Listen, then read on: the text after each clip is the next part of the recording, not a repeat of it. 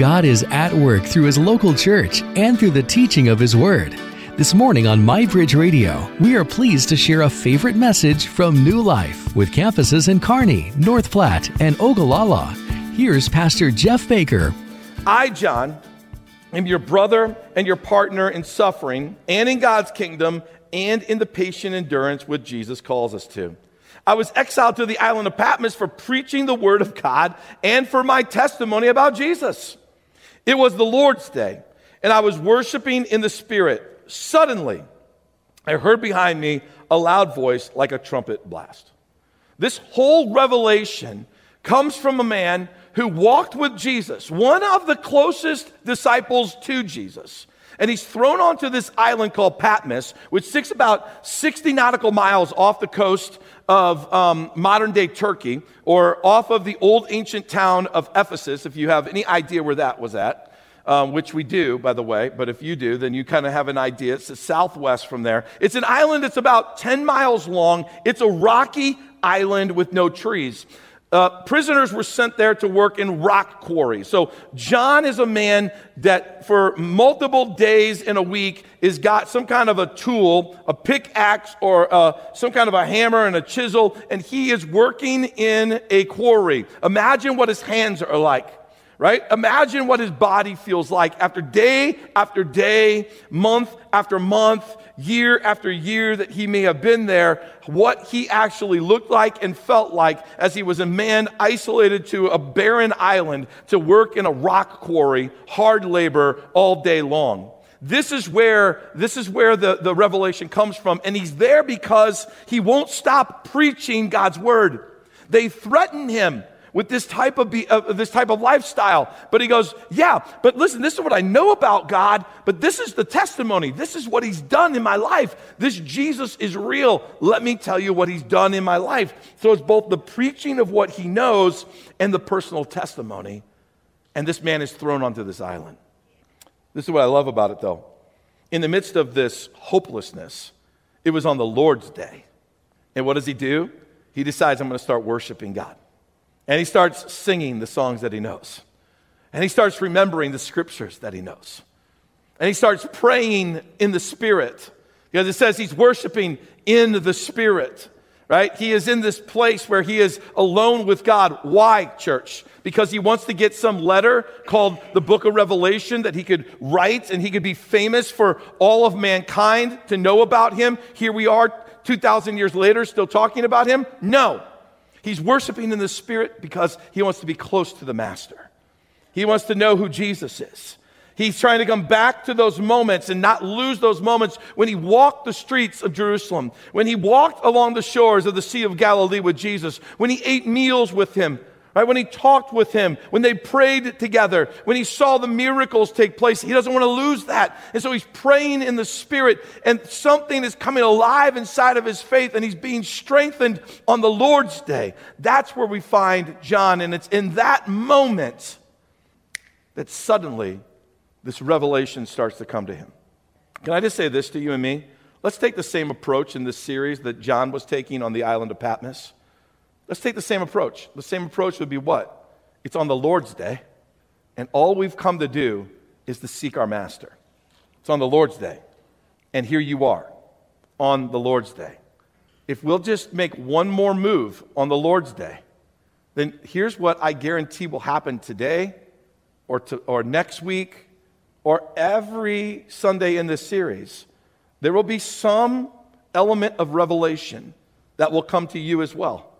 That if we come to seek him on the Lord's day with that tender, soft heart that John came to seek God with, then we know what God's word says. Those who seek him with all of their heart, they do what? They find him. That's what I want to have happen for you. So what's the very first thing that he finds in this revelation? This first letter written to this very first church called Ephesus, he finds out who Jesus is. Now he knows who he is. He's walked with him. But what's the very first thing that happens? Jesus starts to reveal himself to John just a little bit more as he's writing to this church of Ephesus. Why? Because Jesus wants to be the centerpiece of his church. It doesn't matter who you are or where you've been or what you've done. I just know this, that if Jesus is the centerpiece of your life your life comes alive. But if Jesus isn't the centerpiece of your life, then you're lost. And so what do we need? We need our ultimate motive to be this. Jesus, I want you to be the centerpiece of my life. How does that happen? Here's how Jesus becomes the centerpiece of your life. Jesus, I know that you love me. That's it. How does Jesus become the centerpiece of your life? I know that Jesus, you love me, right? And once you get that, then the second part can come. So I love you. We oftentimes make Christianity way too complex.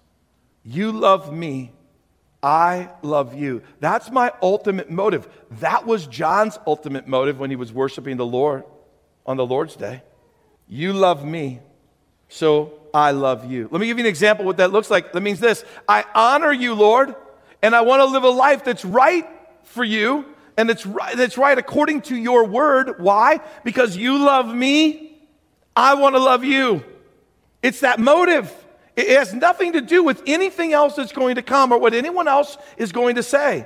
Why do I do that? Why would I want to confess my sins to the Lord? Well, first and foremost, you love me, therefore I love you. Guys, that's got to be our motive. And when our motive is, God, you love me, I love you, now we're way more open, right, to receive the word of correction and change. And we're way more open to hear the whisper of the Holy Spirit on what we need to alter in our lives. So as Jesus grows to become the greatest centerpiece in your life, then your motivation also becomes, what are you trying to say to me? I want my life to line up with you. So first and foremost, Jesus wants his church to know him. So he starts out by saying these very first words in Revelation chapter 2, verses 1 and 2. It says this: this is the message from the one. Who's the one? Jesus. This is the message from Jesus, who holds, watch this is the revelation of Christ for us right now, who holds the 7 stars in his right hand, the one who walks, everyone say walks.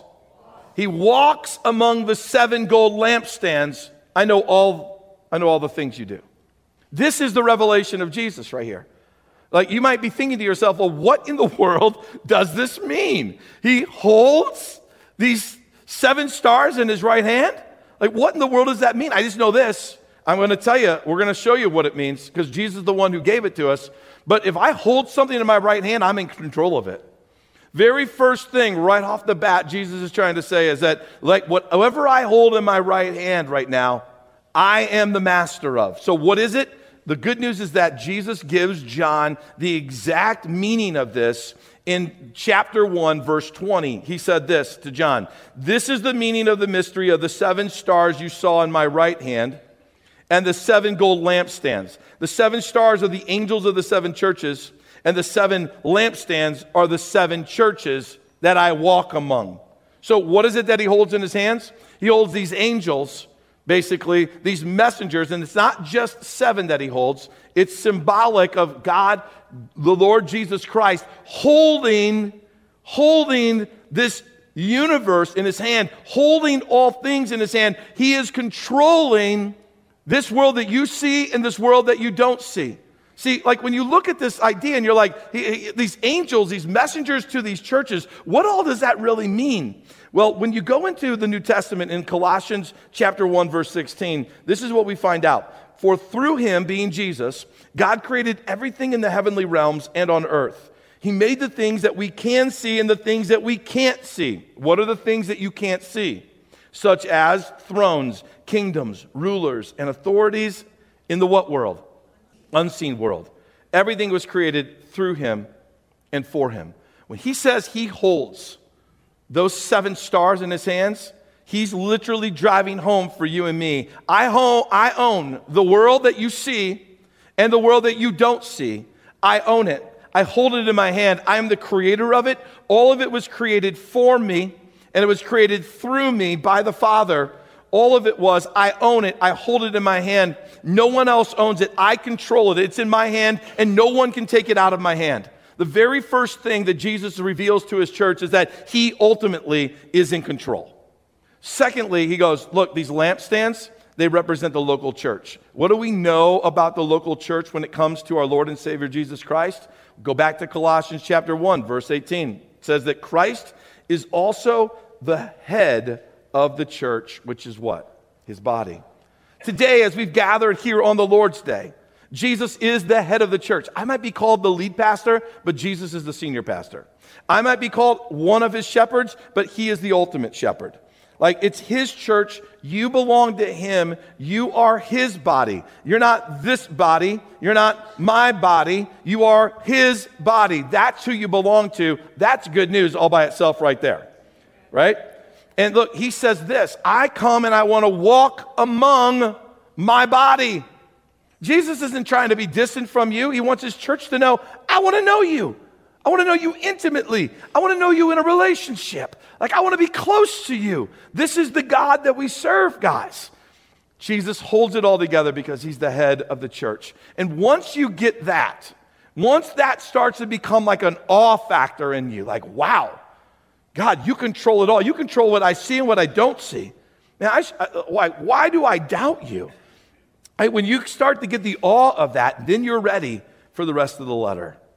Because the rest of the letter starts out by talking about the things that we need to be doing, right? Because these things that we need to be doing are the things that this church of Ephesus was doing really well.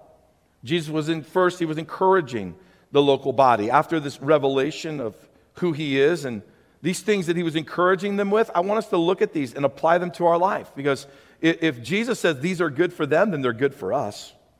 Revelation chapter 2, verses 2 and 3 says, look, I know all the things you do. I've seen your hard work and your patient endurance. I know that you don't tolerate evil people. You've examined the claims of those who say that they are apostles, but they're not. You have discovered that they are liars. And you have patiently suffered for me without quitting. What does he say that they do, that they're doing really well, that you and me should be looking at our lives? First and foremost is this, that they patiently endured. Here's what he means by that. He means this about the church of Ephesus. You are a group of people unwilling to give up and unwilling to back down. That even when you face opposition and you face persecution, which, by the way, they did, you are patiently enduring to the end. You're not walking away. You're not giving up. In fact, when you face opposition and persecution, in fact, it's like you get stronger. And church, this is what we need to see in our lives. We need to see patient endurance in our faith. We've got to see that today. Right now, it's got to start coming alive. So if your faith feels stale, will you patiently endure? Or will you do what a lot of people do, which is they start to drift from God because it's like the fire is no longer in the heart. Like something's missing, something's gone. I don't know where it went. Like when we start to feel stale in our faith, will you patiently endure? And will you say, Jesus, I don't feel it right now, but I know that you are King of Kings and Lord of Lords of this world and the world I don't see. You sit on a throne that's over multiple kingdoms. You sit on a throne that no one else can challenge. I might not feel it, but you're still King of Kings and Lord of Lords. Like that's patient endurance, right? When life takes some of its worst turns, will you still be patiently enduring? When tragedy strikes, when you get that report at the doctor's office that you really were hoping not to get, when you get that phone call that you never wanted to get, will you do what many do, which is they turn from their faith, they let their heart get hardened towards the gospel, and they blame God for their pain and for their suffering? Or will you allow your heart to stay soft and say, God, even though I don't understand it, even though I don't want to go through this, I know that you are ultimately in control. And would you lead and would you guide me and would you give me hope in the midst of despair? Would you give me hope in the midst of the storm? Because that's what it looks like to patiently endure. And I know this, that future patient endurance, when you walk into the storms of life that are going to come, future patient endurance can be secured today by remaining faithful today. See, do you know if you're going to be ready for the next storm that's going to come? Right? Some people will go, I don't know. I'll tell you this. Yes, you can know, and it all comes from this. Remaining faithful today. Remain faithful in what ways? Like, remain faithful to God. Be in His Word. Be in prayer. Stay faithful in the large group gathering of worship like we're doing today on the Lord's Day, right? Be a part of a life group, a small group where someone knows you. They know your name. They know your journey, right? They know where you're coming. They know where you're going, and they're doing life with you. Like, remain faithful in the large gathering and the small gathering. So, patient endurance. We need a little bit more of that in our lives. The other thing that he said to them that you guys are doing amazingly well at is this: you don't tolerate evil people. Now listen to me carefully on this one, okay? Because we live in a warped world right now. And when you hear the word like tolerate, it means something to one person and something different to another person. And this is not what Jesus was saying. He wasn't saying that you don't tolerate evil people, like you cancel out people. That's not what he's talking about here. He's not saying that you shut other voices down. He's not saying, hey, congratulations, you guys do a really good job of condemning sinful people. That's not what he was saying. In fact, he was saying just the opposite. He was saying this to them, that he was commending them for not conforming their faith to a lifestyle of sin that was in the world in which they lived. Now, that's a very difficult thing for us. We live in a world that is putting a lot of pressure on Christianity, putting a lot of pressure on biblical truth, right? And they're demanding in ways that your faith convert to a worldly standard. And if it doesn't convert to a worldly standard, then they start using, difficult titles and start inflicting some harm and pain, like calling people bigots and extremists, right? And that you're just a fanatic. Like you're just out there, and when you try to live a biblical truth, that's what you get labeled. And so we don't want those labels. So here's what many Christians do. Then they allow their faith to be converted, watered down, lowered to a standard that fits the world so that it doesn't become abrasive anymore. And I just want you to know, that's not the lifestyle that Jesus has called us to. I want you to know that it's possible to be strong in your faith in a loving way. I want you to know that all that comes down and boils down to your motive to let Christ be at the center and for the love of Christ to be displayed through your life to this world. That's all you can control, by the way, is your motive. You can never control what people think about you. You can't control that. You can't control what others will say about you, but what you can control is your motive behind your action. So can I just encourage you to do this? Err on the side of loving this sinful world versus judging this sinful world. Here's the reason why. You and me were never given the license to judge this sinful world. You're not going to find it in God's Word. That's His job. Here's what He did say about judging. The only people that we are given the license to judge are those who are in faith, in your local church, in community with you, by the way, and you're to call them out, right? You're to judge them in the sense of like, I'm calling you out because you said that you're a follower of Christ, but you're over here. Like it was meant for a loving correction to keep brothers and sisters on the straight and narrow path that leads to life through Christ. And that's what we're supposed to do. It's not judging a sinful world. So err on loving and watch your words, because your words matter. Words matter. Words that you say in social media, they matter. Words that you say around a coffee table at Starbucks matters, by the way, because 12 other people are listening, like it or not. Words that you say, they matter. Trust me, I say many, many words. Too many words sometimes, right? And I just heard an amen. There it is. Just messing around. No, I do, man. And my words are recorded and they're put online forever. I know the power of words. I know when they're used correctly, and I know those unfortunate moments when you cross the line. And guys, I just tell you right now, let's err on the side of loving. Let's watch our words, because remember, Jesus was called something. He was called a friend of sinners. And when he was called a friend of sinners, I do not believe that Jesus was called a friend of sinners because he watered down his message and he changed his ways to appease them. That's not why. He loved God he loved his Father with all of his heart. He maintained a pure life.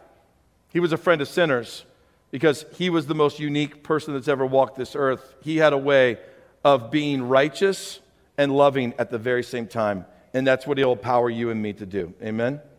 Lastly, which is I think this was something he told them that you guys do amazingly well, that you guys need to hear today, is this. He said, look, you guys, you've examined the claims of those who say that they're apostles, but they're not. You have discovered that they're liars. Why is that so important? Why am I highlighting that today? It's vitally important. See, back then, someone may have called themselves an apostle, but they were not. But you may never even sit in their teaching. You may never even read the letter that they wrote. But today, someone calls themselves a pastor, a teacher, a preacher, an apostle, an evangelist, a prophet. And they're online. Right now, you can get on your phone. You can access hundreds of them. How do you even know that that person's a real prophet, apostle, pastor, teacher? How do you even know? Like we're absorbing information and we don't even know where these people are at. I'm just telling you right now, we live in a pretty interesting moment where you can access people who say they're one thing, but they're living a completely different lifestyle. And you can present yourself any way you want to in an online fashion. But if you can't get to the bottom of what is the fruit of their ministry, then just be careful. That's all I'm saying. We believe here at New Life Church that there are a lot of amazing ministries online. Some are big, by the way. Big's not bad. Some are big and they got some great things that they can invest into your life as a substitute to the ministries that we provide here at New Life Church. Some of those are small and they can invest into your life as well. And if you want help finding some of those online ministries that are super helpful, that can help develop you, build you, make you into the disciple that you're looking for, give you the information that you want to search God's word with, please find one of the pastors at New Life Church and we'll be more than happy to evaluate the website you found or point you in a direction that's going to be healthy and helpful, okay? Because that's what we want for your life, amen? All right. So those are the things they did well, but there were some things that he said, look, you got to change these things. Here's correction, all right? And can I say this to you? A loving father brings correction to their children. And parents that are here right now, just hear me out, okay? Because I raised 4 kids. That's not an easy job. Your kids need you to bring godly, Christ-centered correction to their life, both in private and sometimes in public. And do that in a Christ-centered way, but do that because that's what our Lord and Savior is doing for us right now. In a loving way, he's correcting us. Why? So we live a life that honors him. Look at Revelation 2, verses 4 through 5. But I have this complaint against you. You don't love me or each other as you did at first. Look how far you've fallen. Turn back to me and do the works that you did at first. Guys, we need this challenge right now. We need this. We needed to hear this.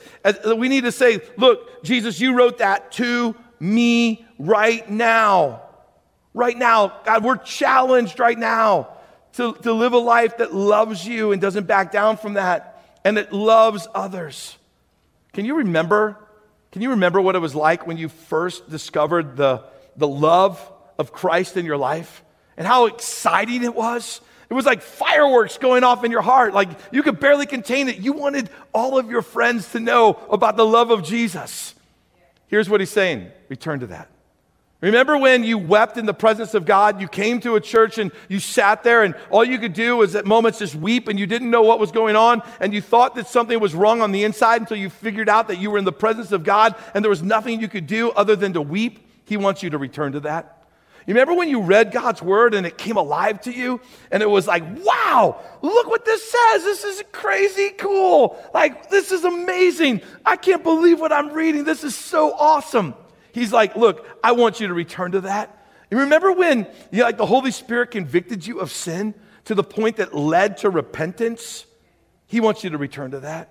Remember when you went on your first missions trip and you were someplace overseas or someplace in America and man, your heart was so alive with fire of what God can do and you had seen God do some amazing things and man, you came back and you were on fire and you're like, I'm never going to lose it. He wants you to return to that. Remember when you used to tithe out of a gratitude and thankful heart versus obligation? He wants you to return to that. He wants you to remember those things and return to them. See, the church of Ephesus, they had lost all of that. Here's the scary part about this church, which is about us as well. That they held on to doctrine, but they had lost their passion for Jesus. This could happen to you and me today. They served and they worked for God, but they lacked a Christ-like compassion. They were incredibly busy doing church things, but were spiritually dry and barren at the very same time. And the very same thing could be happening to us today. So how do you avoid that? How do you return to God and let him be your first love and love others at the very same time? How do you get back to that? Did you guys realize that Jesus gave us the ingredients for that in verse 5 that we just read, by the way? So let me go back and show it to you. He said, look at these three things. Follow these three things. Look how far you've fallen. Turn back to me and do the works that you did at first. First, look, remember, go back.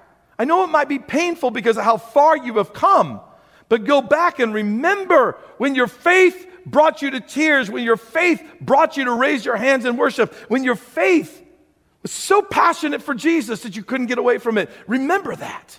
Then turn back, repent. Repent, come back to me. And then what? Start doing the things that created that fire in the beginning. Look, turn back, and do. If we follow that path, it leads us right into the reward. What was the reward? What was the piece of hope that Jesus gave his church and he's giving to you and me? It's found in verse 7 of Revelation chapter 2. To everyone who is victorious, I will give fruit from the tree of life in the paradise of God. What's he saying? Well, the tree he's talking about is the tree that was in the garden when Adam and Eve walked in the garden. The tree of life. That Adam and Eve, they ate from this tree and it sustained their life. That mankind was cut off from because of the original sin of Adam and Eve. Like Jesus is saying, look, I'm going to bring you back to that place where I will be the sustainer of your life. But I'm going to tell you right now, it's going to be less about the fruit you eat and more about what Jesus was trying to symbolize for us.